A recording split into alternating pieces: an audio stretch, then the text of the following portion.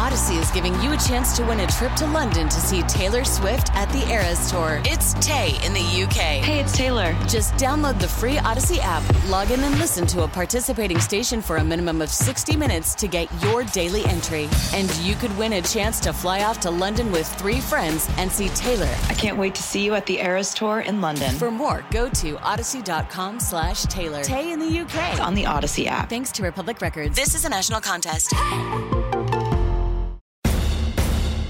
In this town, there is no off-season. The news never stops, and neither do we. It's always game day in Cleveland with Andy Baskin and Daryl Ryder. It's always game day in Cleveland. He's Daryl Ryder. I'm Andy Baskin. We are brought to you locally by Smiley One. Heating, cooling, and plumbing. Bryant at Smiley One. The right choice for your comfort. Daryl, let's hop right into it. The big news of the day is the fact that the Browns will play the Steelers at 1 o'clock on Sunday. The NFL, I don't have a problem with the NFL waiting till the last minute to try to figure out who's going to play who on the last week of the season. So I'm okay with it. And by the way, Browns Steelers probably belong at 1 o'clock on Sunday, the final weekend, because Pittsburgh hanging by a thread to make the playoffs, which is okay, kind of cool. And it gives the Browns the opportunity to spoil their postseason fun. I got exactly what I asked for. You did, because it's all about me. I submitted my request to the league office for a Sunday at 1 kickoff at whatever the hell they're calling that stadium these days, and I got it. So Browns Steelers Sunday at 1. The Saturday doubleheader is interesting. I think the fact that they and I think it has to do a little bit with the fact that they're both under 500. But the AFC South Championship game between Tennessee and Jacksonville gets the 8:15 slot. Kansas City at the Raiders gets the 4:30 slot. And then, pretty much everything else for Week 18 now is set, with the exception of Ravens-Bengals.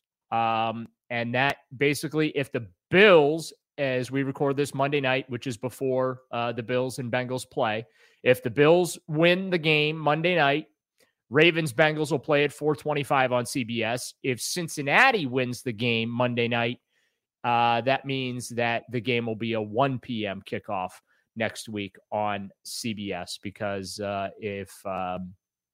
if Cincinnati loses, that basically creates an AFC North Championship game. Yeah, so you got the Winners Bowl and the Losers Bowl, right, for third place. Yeah, that's like, I think that's what we call this, right? This is the third place bowl between the Browns and the Steelers. The winner gets third place in the division this year.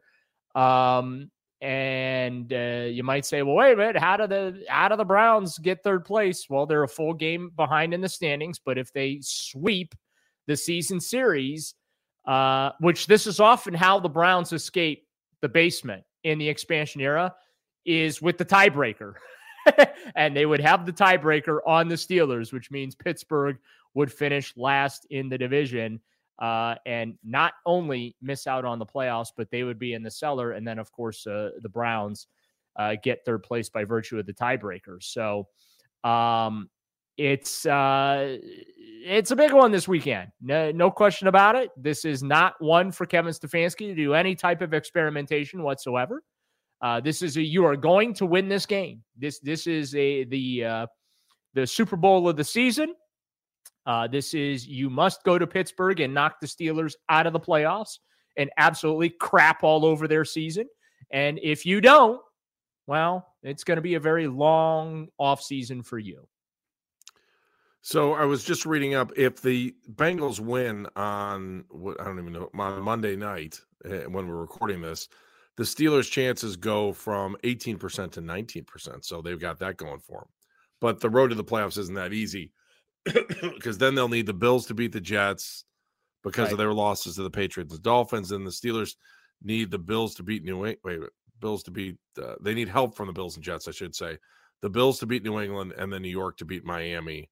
But they've got to beat the Browns first. So that's Pittsburgh's road. But at least they have a road, Daryl. You know, that's.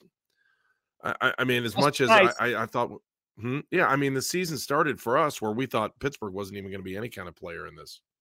And now all of a sudden, you know, they come into this game, they win. They get help from 2 other teams, and they're in the playoffs, which to me is just, I can't believe that we're in this spot knowing what Pittsburgh had quarterback-wise going into the year. And then, they did have a pretty good win on Sunday, and, they were able to rally back late and get a big touchdown, and that's why they're still alive. It keeps going back to what I say all the time. So many teams in the NFL find ways, and the Browns find excuses. And the Steelers are another example. Look at the 49ers with Purdy. It goes on and on and on. The examples of teams that just find ways, even when things aren't hunky-dory and perfectly easy on them. And, the Browns just have excuse after excuse after excuse why they're not successful on the scale that they're expected to be successful. I mean, this team should have made the playoffs this year. And I will remain hard on them. I had someone try and tell me that I was being unfair. And my response was, there's enough talent on this roster to make the playoffs.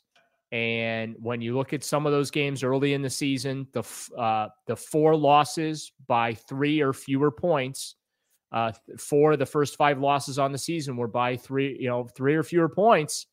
Like, yeah, you're good enough. This is not a situation where this is a rebuild.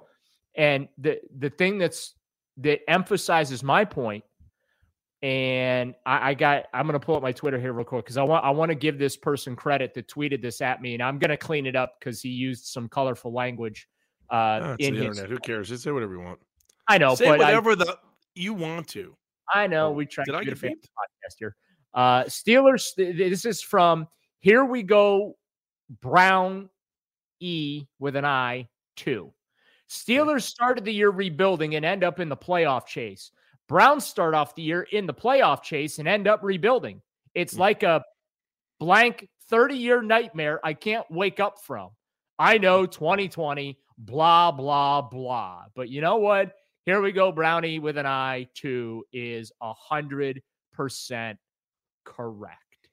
And the standards and the other reason, Andy, that I am so hard on this Browns team this year, it's time to raise the standards here in Cleveland. Okay. In Pittsburgh, even though it's a retool, rebuild, transition. It's a gravy year for Steeler fans, right? It's a gravy year, right? Hang on a second. They still want to run Mike Tomlin out of town because it ain't good enough. Even though they're still in competition for a playoff spot in Week 18, the fact that they've now secured one and whatnot, this is like run Mike Tomlin out of town territory.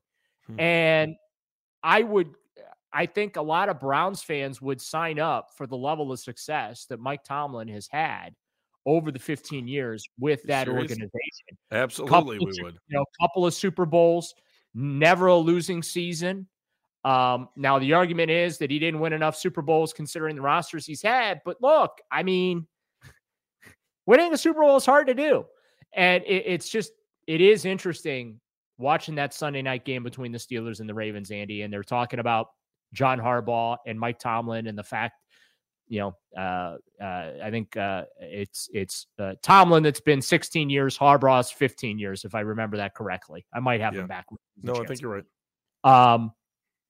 I'm pretty sure I'm right because Tomlin was there before Harbaugh. But just to think of that stability, and you look at the success of those two organizations, and I think that's really the only argument that, the patience argument for the Browns was Stefanski and bringing him back for a 4th year and trying to see if they can get this thing right and not knee-jerk reacting to having a couple of back-to-back disappointing years. But, and we talked about this on our last podcast, if Stefanski wins Sunday, he's still not had a double-digit loss season. But that's a horrible way to look at things, isn't it? It really is. But hang on. This is what the standards in Cleveland have been.